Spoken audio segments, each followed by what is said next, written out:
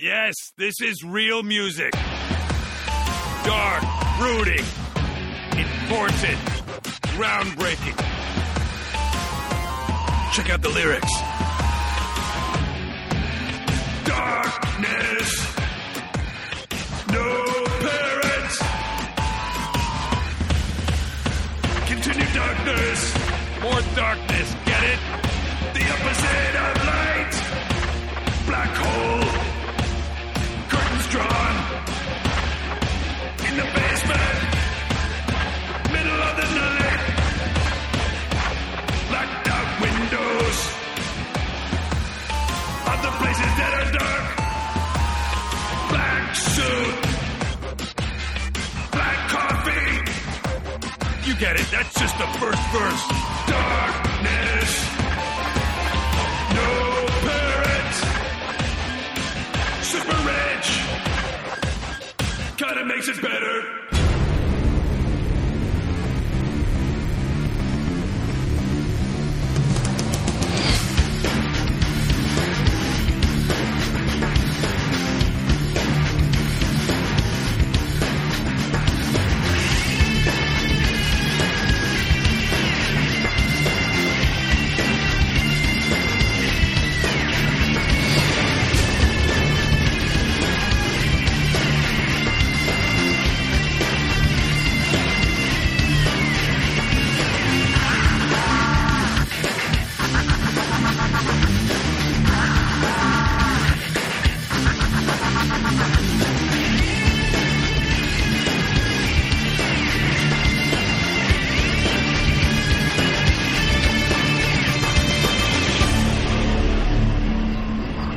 Welcome to Trilogy in Theory. My name is Webb, and this is my co-host Mike, and we are straying from our pattern for the first time on this podcast and talking about a new release, and I feel like this is pretty much you acquiescing to my catering to my absolute love of the character, the Batman, who has been featured in film since, I want to say, the 40s, like those old serials, like the black and white, the super racist stuff, all the way to the entertaining 60s, and then eventual, increasingly darker and grittier, since Burton, all the way to now, the most gritty and grimy film of them all.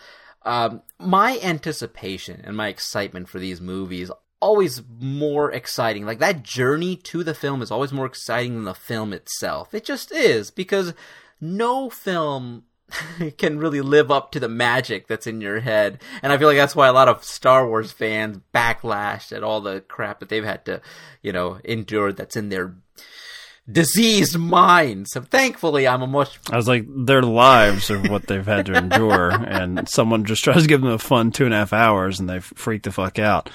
I hope we're not going to do that for the Batman. No. It's an oppressive and punishing 3 hours plus. Certainly. this new adventure with the film.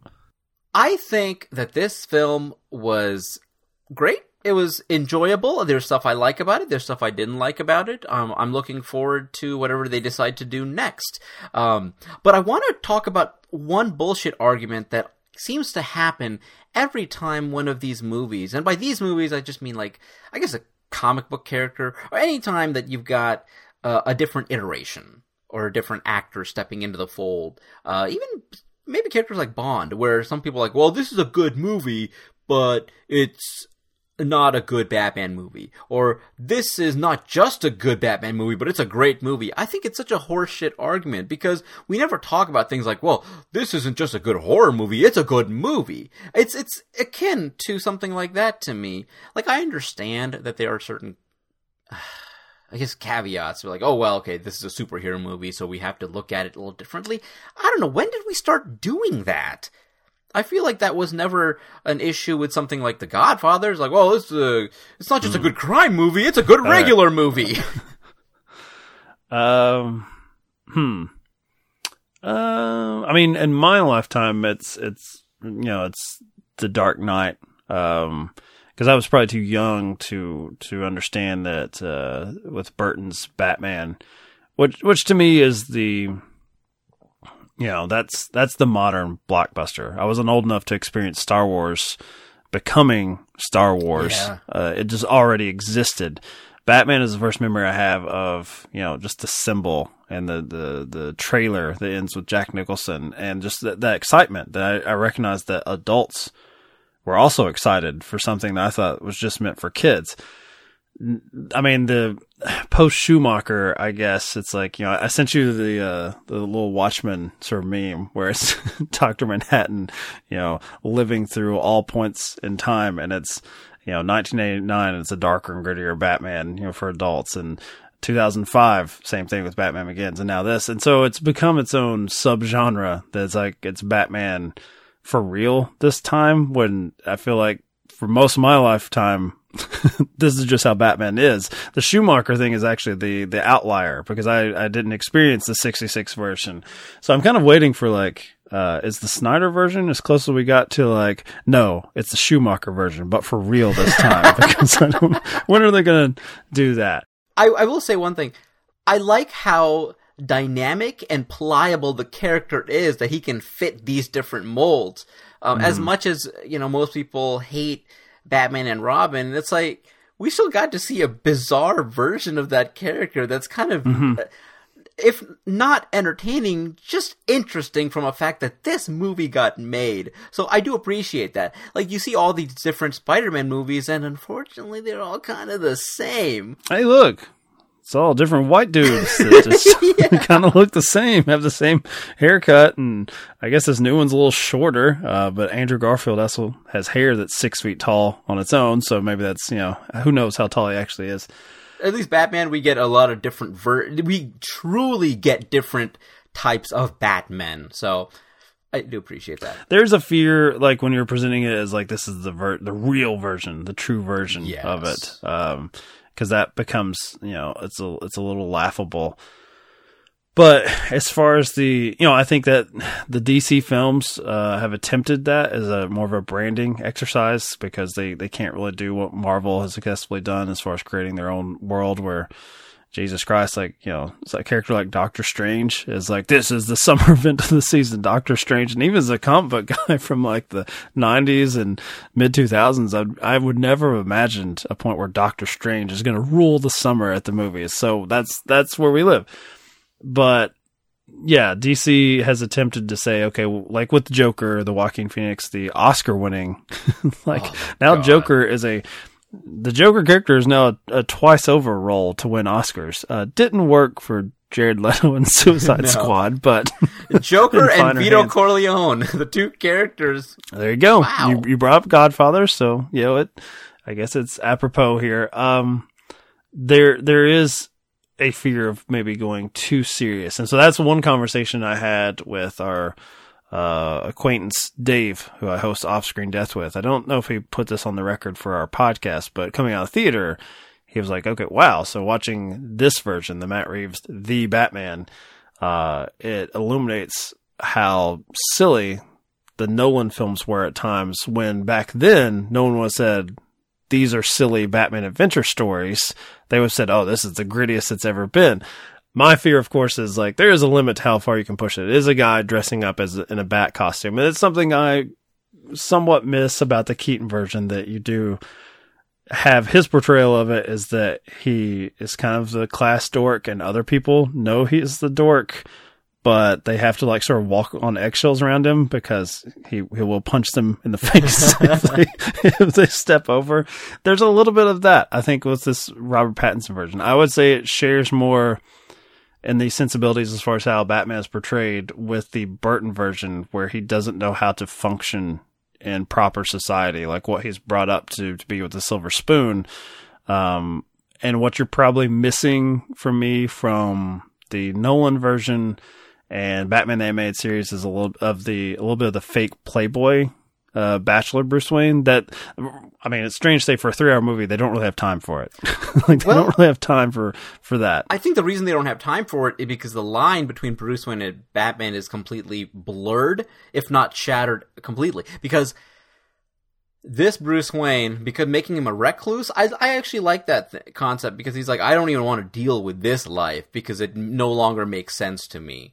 And so it's Batman the whole movie. He's in that costume. If you're a comic book guy, this is the Tobey Maguire and Spider-Man, where his mask was always coming off. Oh, yeah. This is Robert Pattinson. You may get every one of his moments without the cape and cowl in the trailers. Like, there's very little, like, just Bruce Wayne, which, in some regards, that's like what I always want as a comic fan. Like, get that actor's face off the screen. I want to see Batman. I want to see Spider-Man. But he does a good job of emoting through the cowl. I think there is plenty, like the scene where he kind of understands, like, oh man, this is the end of the Batman. The Riddler found out who I am. I like how scared he was in that moment, and I think the direction also is quite good, because he's trying to escape into the shadows in that moment, and then, like, I like that. There's plenty of emotion that's coming through the cowl, which is rare, and because you see him in that mask for so long, it becomes normal. You know, you don't have someone like Clooney who's just like, God, this is a gorgeous man. Not that Pattinson isn't, but if we're comparing George Clooney. He's not George Clooney. No, he's not. Come on now. Yeah, like, even among the movie gods, there are tears. And it's like, yeah, you ain't got a shot, kid. Yeah, not against George. So, and it was also wild to see Batman on a crime scene with a bunch of cops. Stuff that I've seen in the comics, stuff that I've seen in the animated series. How much did you enjoy that, given it. your profession? Oh, I loved it. And I love the fact so. that even there's some cops who are like, what the hell is he doing here? And Gordon's like, well, he's got gloves on. Like, all right. I enjoyed that stuff. So, yes, as a comic book fan who's watched stuff like that, awesome. I mean, even seeing Catwoman be like, I think I'll go to Bloodhaven. I'm like, Bloodhaven, that's where Nightwing is. You know, it's like, so there are Easter egg lines that I'm like, I'm very happy with. Can I tell you something on that note? You may have ruined the movie for my wife if you had been like sitting around us and you started like fist pumping the mention of Bloodhaven. She would have felt like, oh, this is something I shouldn't be enjoying. But I thought of you coming out of it because, you know, the whole time I thought, yeah, this is all right. Like, I didn't have like a hot take watching it. There were parts I enjoyed. There were other parts, specifically with Paul Dano's Riddler riffing, that sometimes I felt overstayed their welcome, because and that's my own kind of baggage. I'm not like, even as a kid, I was never much of a villain guy.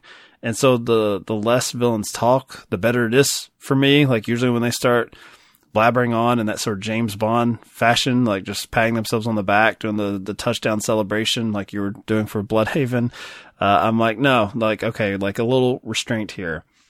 But I try to keep my opinions like kind of close to the vest, because even among friends, family, and my romantic partner for life, I'm like, you have to listen to my podcast if you want to know what I thought. You have to give me that download. I don't give this away for free, baby. At least, you know, only online. But I just wanted to, without ruining the moment for her, what did an outsider, someone that doesn't have skin in the game as far as these characters, think? And she said for long stretches, this was her favorite Batman movie. But it, you know, she was like, it just kind of went on a little bit. She's like, yeah, I would get really into it, and then she would like almost be pulled out of it a little bit. So it's like, there's almost a, you know how Soderbergh is famous for like offering to edit other people's movies? Like, I'll edit Raiders of the Lost Ark, or I'll do this. I feel like my wife is like, if Steven Soderbergh could tighten that up a little bit, this is the best Batman that's ever been. I was surprised though, because she really enjoyed what you're saying.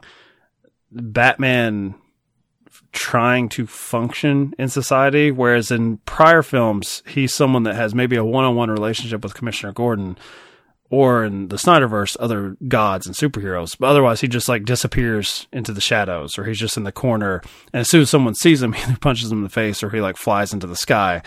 She really dug seeing like, okay, so if you tried to put this guy in a quasi real world, how would other people react to him? And they did manage to find surprisingly new ground with this almost century old character.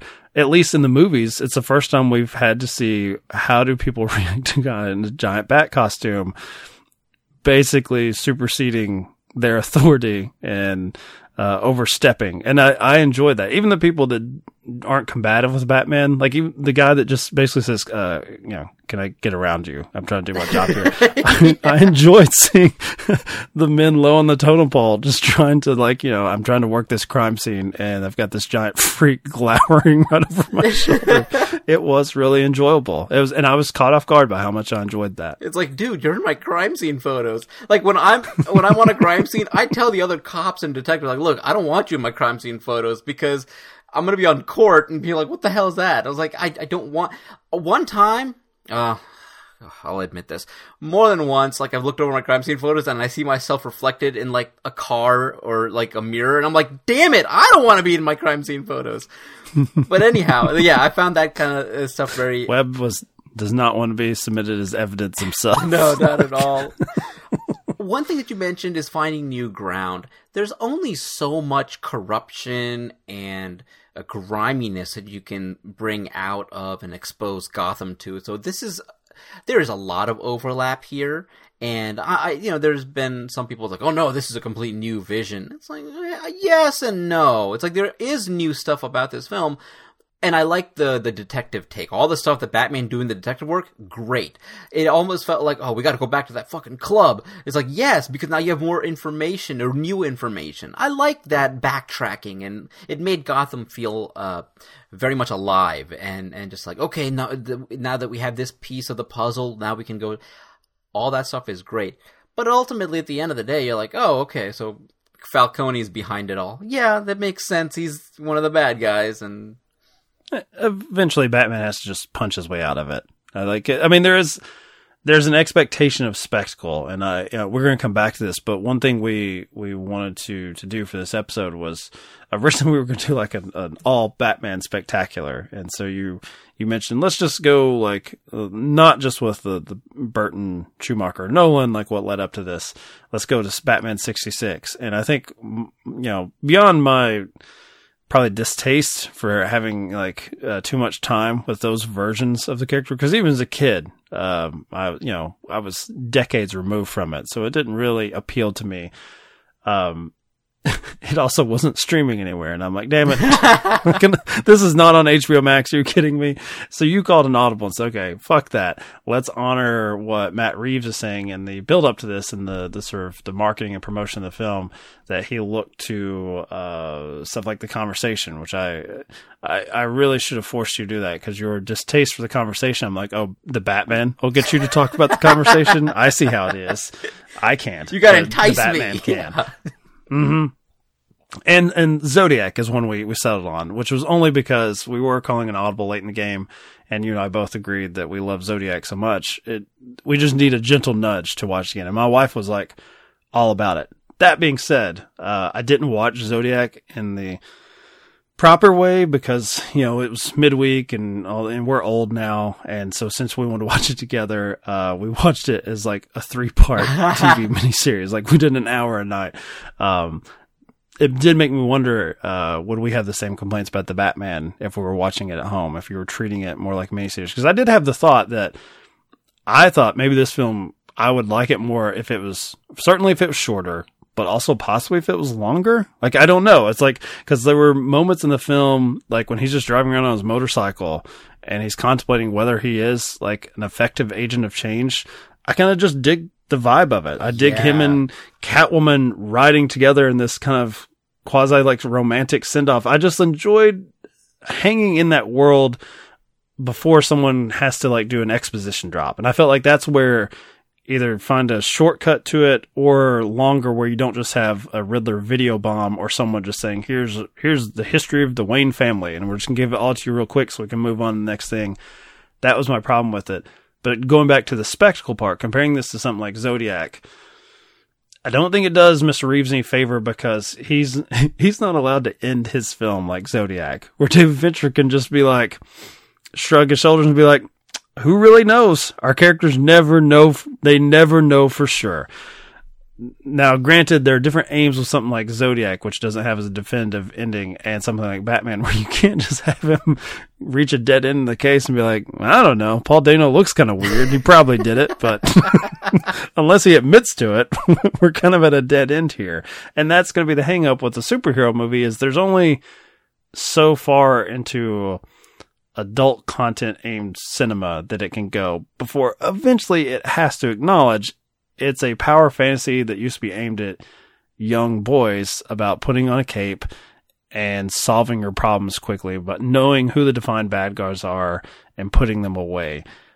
So you can dress it up as the Zodiac, as the conversation. Eventually, I guess in those versions, Gene Hackman or Jake Gyllenhaal has to like beat someone down at the end, surrounded by gunfire. So it's just not an honest 1-to-1. Like, I see the stylistic influences, but I think you want to catch yourself as far as, you can never put it on the same shelf as Zodiac or The Conversation. No. And I don't think that's insulting the Batman. It's just they're different aims entirely. One thing, though, that did bug me was that there wasn't so much influence, but almost rip-off level scenes taken right out of Zodiac with the concept of the ciphers, and then Seven, that exact scene where they first entered John Doe's apartment, to the point where there's lines of dialogue. I'm like, this is straight out of Seven, where he's like, you can't just tell people anymore, you have to force them to listen. I'm like, I know influence, but this is moving a little past influence to the point where I can't watch this without being like, this is exactly out of this other movie. So I wish... Would have been better for you if the Riddler, there was VHS and DVD copies of Seven, where it's like, this guy's watching it in rotation over and over again. Or Batman, who's been so removed. And honestly, with Robert Pattinson, maybe Seven's ahead of his time. And so you have to have Commissioner Gordon be like, I remember that movie. You never saw it? And Batman immediately goes home in the Batcave and is watching Seven. Because there is a moment in this film, a great moment, where the Penguin, played by incredibly handsome Colin Farrell in a not so handsome state, it's like, looks at these two detectives and is like, you fucking idiots. I'm being accosted because of a simple mistake. You two need some culture in your lives. That's one thing. I was like, this Batman sucks at being Batman. This is great. Because again, it's early on. He's not quite the detective that we're used to, fully formed. But I did enjoy that aspect quite a bit as well.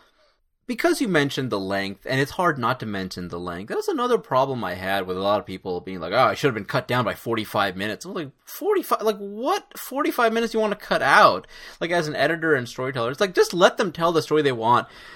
It's definitely easy to say I sat there for too long, or I felt like the weight of it. But, yeah, you tell me specifically how would you assemble it? What do you want to remove? Like, that's because it does me no good to be like, I prefer a 90-minute movie, but you're going to tell a very different story in 90 minutes as opposed to 3 hours. I was like, 2 hours in, I had to pee. So the last hour of this film, I was like, damn it. So yeah, I felt it. Like, I get it. But ultimately, it's like a movie can be as long as it wants to be. I don't mind. Like, I never hear people like, Godfather 2 is too long. I know I'm comparing two very different movies, but it's like, I never get that argument. Mr. Matt Reeves here on the show. I only want my films discussed with the absolute best of the genre. You got stuff like Decalogue and Berlin Alexander Platz, where these are like, technically you can break their, they're looked at as 10-hour movies, or even something like Twin Peaks: The Return, that's considered a movie by a lot of people. It's like, come on. No. Yeah, exactly. Or even Winter's Sleep is a film that I really love. It's like a 4-hour film, and I watched it in one sitting, and I was like, this is a lot, but it's worth the journey. And if you don't want to watch a 3-hour film or a 3-hour Batman film or whatever, it's like, just don't. Like, I hate the people like, this film's going to be too long, and they come out of it and be like, yeah, it was too long. Like, what the fuck did you expect? So, not that I'm defending the runtime, but a story is as long as it needs to be. And you did have to pee.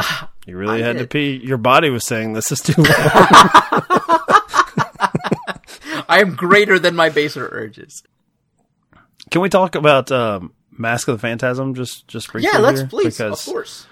Okay, so if you're let's go to a completely different aims. This was a film that was intended to be a home video animated release to go off of basically an extended Batman the Animated Series episode. And then shockingly, Warner Brothers is like, no, put it in theaters, which I'm guessing is because of the success of the Burton series up to that point, and just Batman in general in the early 90s. They're like, release it on home video. We can sell it to them twice. Now I did read that caused them some problems because I think it altered the timeline of what so it became like this incredibly rushed thing. But the running time is 78 minutes. And it is Batman being a detective, trying to figure out, it's tied into the origins of himself as a crime fighter. I would say one point where it succeeds over the Batman is the romance. A little hotter than I was. I was disappointed and intrigued by Robert Pattinson's complete inability to function in society, that he doesn't even know how to accept a kiss from an incredibly hot woman in a latex outfit. But I kind of dug it. Because yet again, it subverted my expectations of like, oh, Batman is a god and everyone treats him as such. Instead, he's just, he's the AV Club member, and suddenly the cool girl kind of has a crush on him and he doesn't know how to deal with it. But when you compare these two mediums, clearly they're never going to release a 3-hour animated film. That I would have loved it as a kid if Mask of the Phantasm was a double VHS cassette box set like The Godfather, and my parents would have been appalled. But do you think there are failings in the brevity of that film as far as the greatest detective? Because you're going to have cheats either way. You're going to have, you have to have some sort of red line in both forms. And I don't know if it's more glaring in an abbreviated version of events or in a longer version where it's like, well, you had the time. Why did you have to have like an info dump from the Riddler here? So did you think of that at all when you're watching these two, like in the span of the same week? No, I don't mind the brevity of Mask of the Phantasm. Like, that story was told in that amount of time because it felt like a complete story, and with the Batman, that felt like a complete story. Both feel complete in their own way. Oh, and again, unfortunately, I'm always searching for that movie that's going to dethrone Mask of the Phantasm, and it still hasn't. No film has for me. One thing I liked about... Not even The Godfather, huh? Correct. Mask of the Phantasm does one thing that I think none of the other Batman films have done, which is make Bruce Wayne relatable. That moment where he's like, I've moved on from my tragedy. Like, it doesn't hurt anymore. Like, is it okay that I love again? And the responsibility of what kind of, self-imposed, I guess, still crushes that aspect. And it's very tragic. And so I feel like that's much more relatable. We've never really had a truly relatable Bruce Wayne, but in those moments, it absolutely comes through. That's where I strongly disagree with you, because The Dark Knight Rises is the only relatable Bruce Wayne to me, because he wants to be fucking done with it. It's like, Jesus Christ, can you all not get your shit together? Do I have to still be a part of this? I'm rich. I'm tired.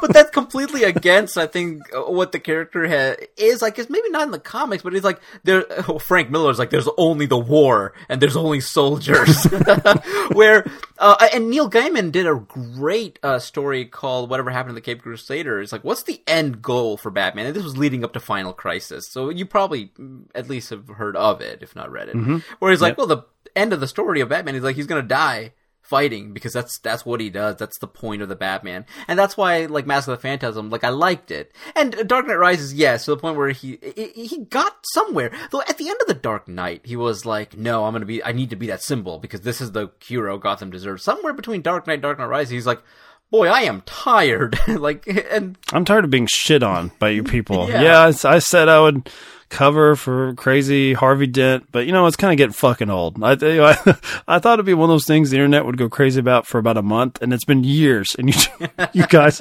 won't let it go. I'm not going to compare Batman to Mel Gibson, but there's a funny Mel Gibson clip where I think it was a movie called Edge of Darkness, where it was like Mel's attempt to have like a wide theatrical release. Like, it was just a throwaway, like, bad cop movie or whatever. And it was like one of those like local markets. Like he was like, he had been lowered to that stature where he's appearing on like, I don't know, Chicago Daily or whatever, a morning show.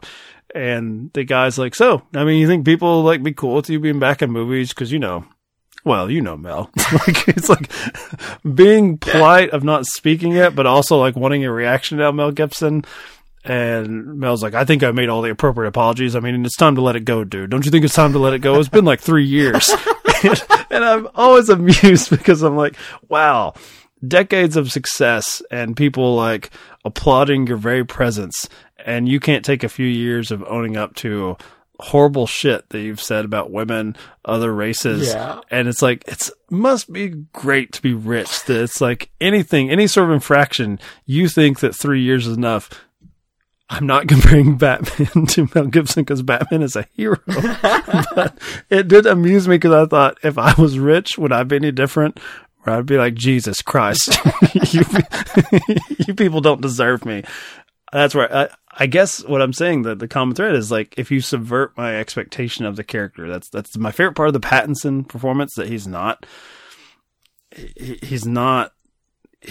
even like worldly enough. Like the way we're presented Batman is that he's coming as like the Nolan version. He's traveled the world to better himself to come and save his hometown. And the Pattinson version has never left his hometown and doesn't seem to know how to function without it remaining the shithole that it is. So much so that there's that give and take between him and Riddler, where it's like both of them are trying to be agents of change. I guess one in a heroic fashion, one is the master villain. But neither one of them seem to want anything to change. They both want an excuse to just either beat some like thug's head into concrete or to shoot them.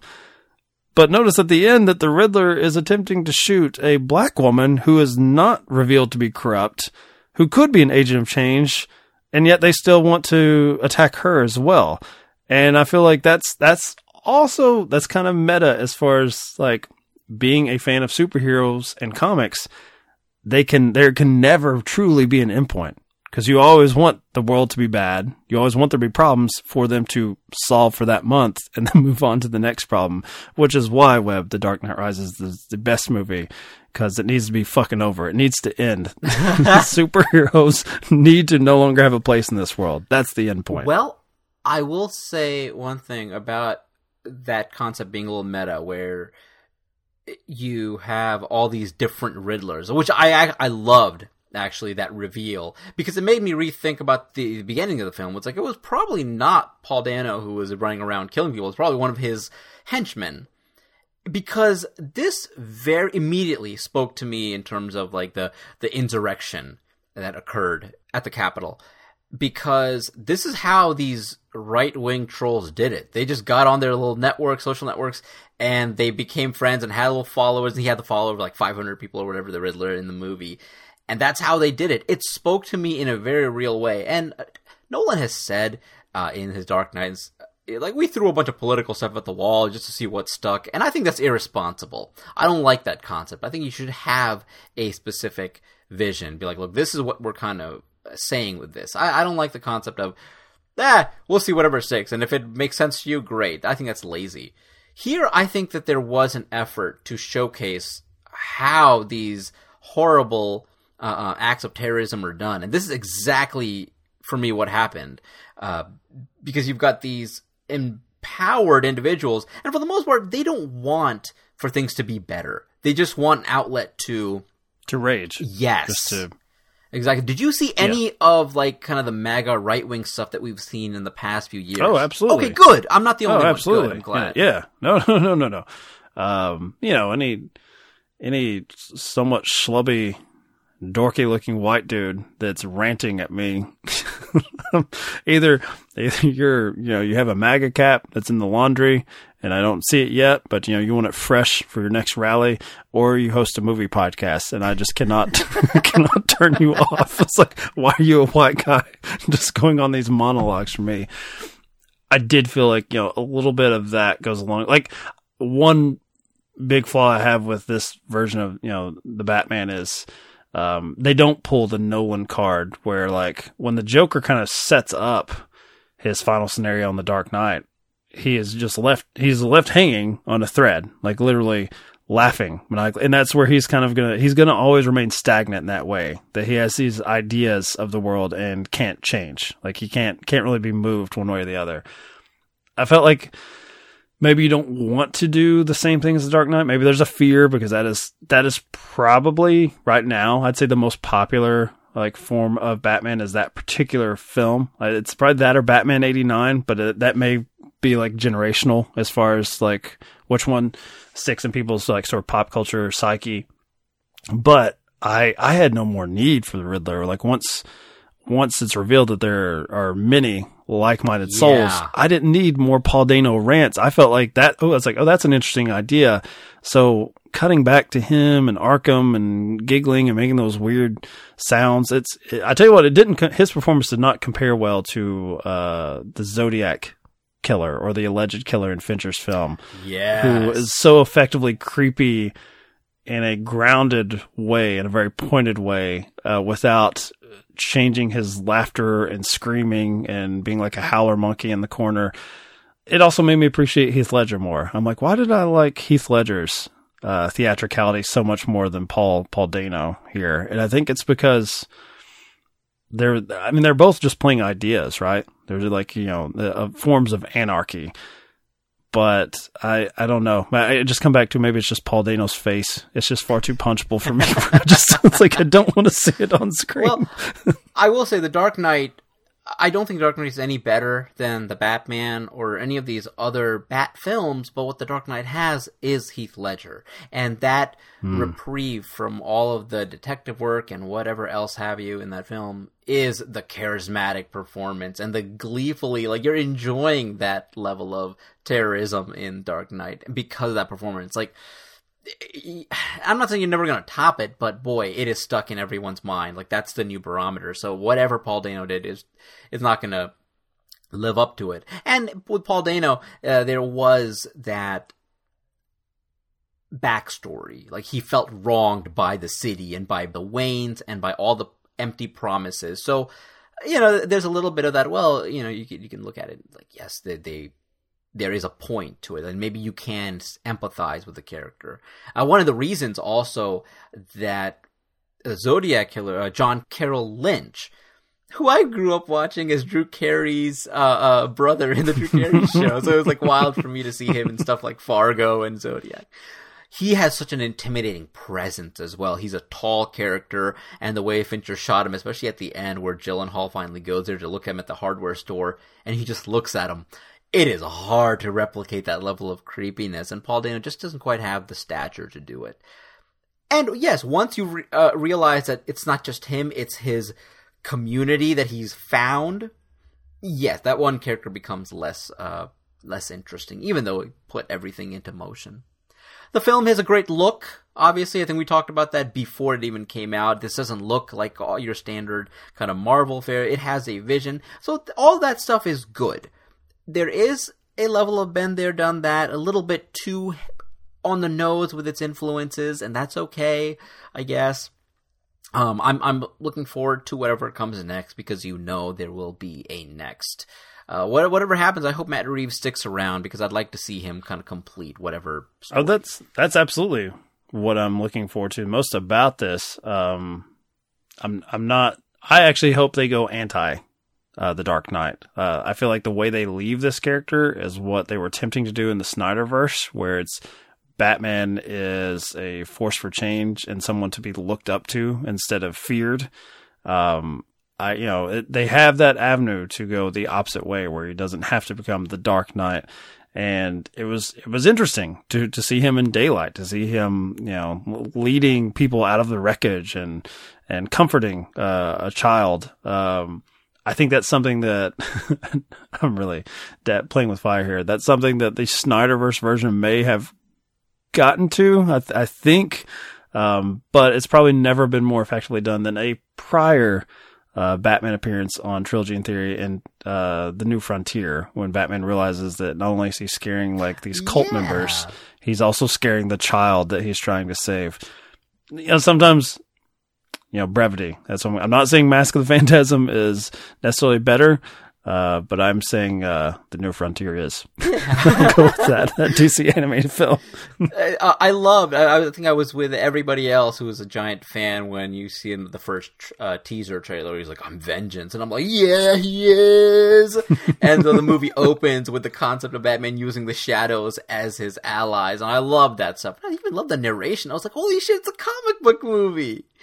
And then it all kind of comes back to bite him in the ass at the end, where one of the Riddler's terrorist henchmen is like, I'm vengeance. And in that moment, he's like, shit, that earlier thing that I thought was so cool ain't that cool, man. And so I like the fact him leading people out of the wreckage with the flare, great looking shot. So I like where the Batman ultimately ends up, and there is a bit of an arc here. So I think what Trilogy in Theory is saying, that this movie was all right. Which is right up there. The Conversation, Zodiac, both Godfathers combined can't hold Batman's jock. Really can't. We all know it. Yeah, and I love being the podcast where I think we both came to the conclusion at the end. We're like, oh, right on. Let's move on to the next one, to the next film, whether it be a new Batman or, whatever else Paul Thomas Anderson is doing. It's like it's funny to me that all that. And it always is. It's like that anticipation and the build-up is always much more exciting. Like, I'm listening to the soundtrack all week, and I'm like, oh, I'm ready for this. And ultimately, you come out of the movie, it's like, all right, that was good. And, let's see what else is up next on the horizon.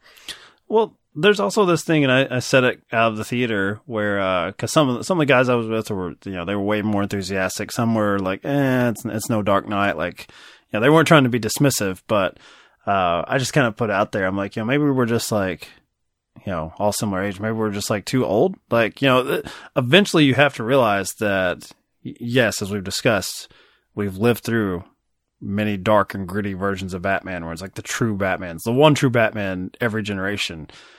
But there's no problem with if this is, if a 12-year-old sees this for the first time and missed out on the Dark Knight, and if this is his entry point to the Batman becoming his favorite character, that's cool too. That's right on. Like, you can't expect something that is iconic to be completely reinvented to cater to where you are in your particular life. Now that's where Star Wars fans have made a mistake.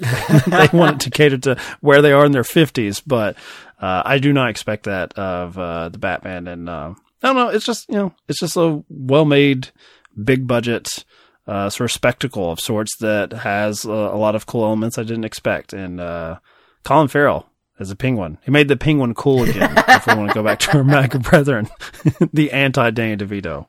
One thing is, like, if we're too old for this, who is this movie for? Because I exited the theater, and one of the little kids, he couldn't have been more than like 8 or 9. And he was like, I didn't get it. I was like,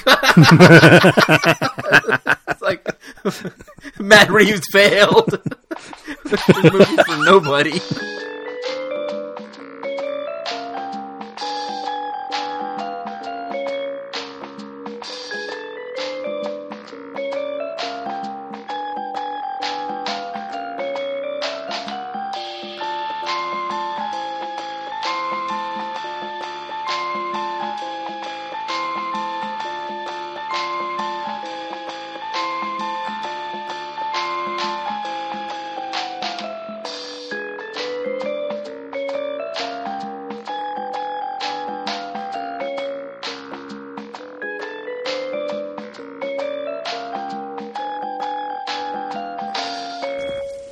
What am I still doing this for?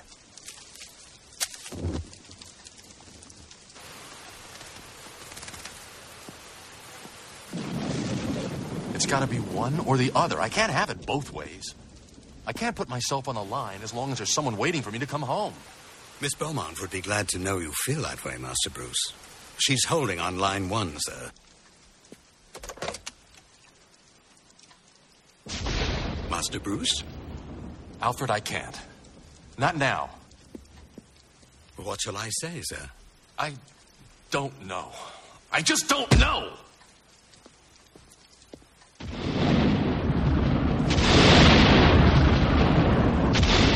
It doesn't mean I don't care anymore. I don't want to let you down, honest, but it just doesn't hurt so bad anymore. You can understand that, can't you? I can give money to the city. They can hire more cops. Let someone else take the risk. But it's different now.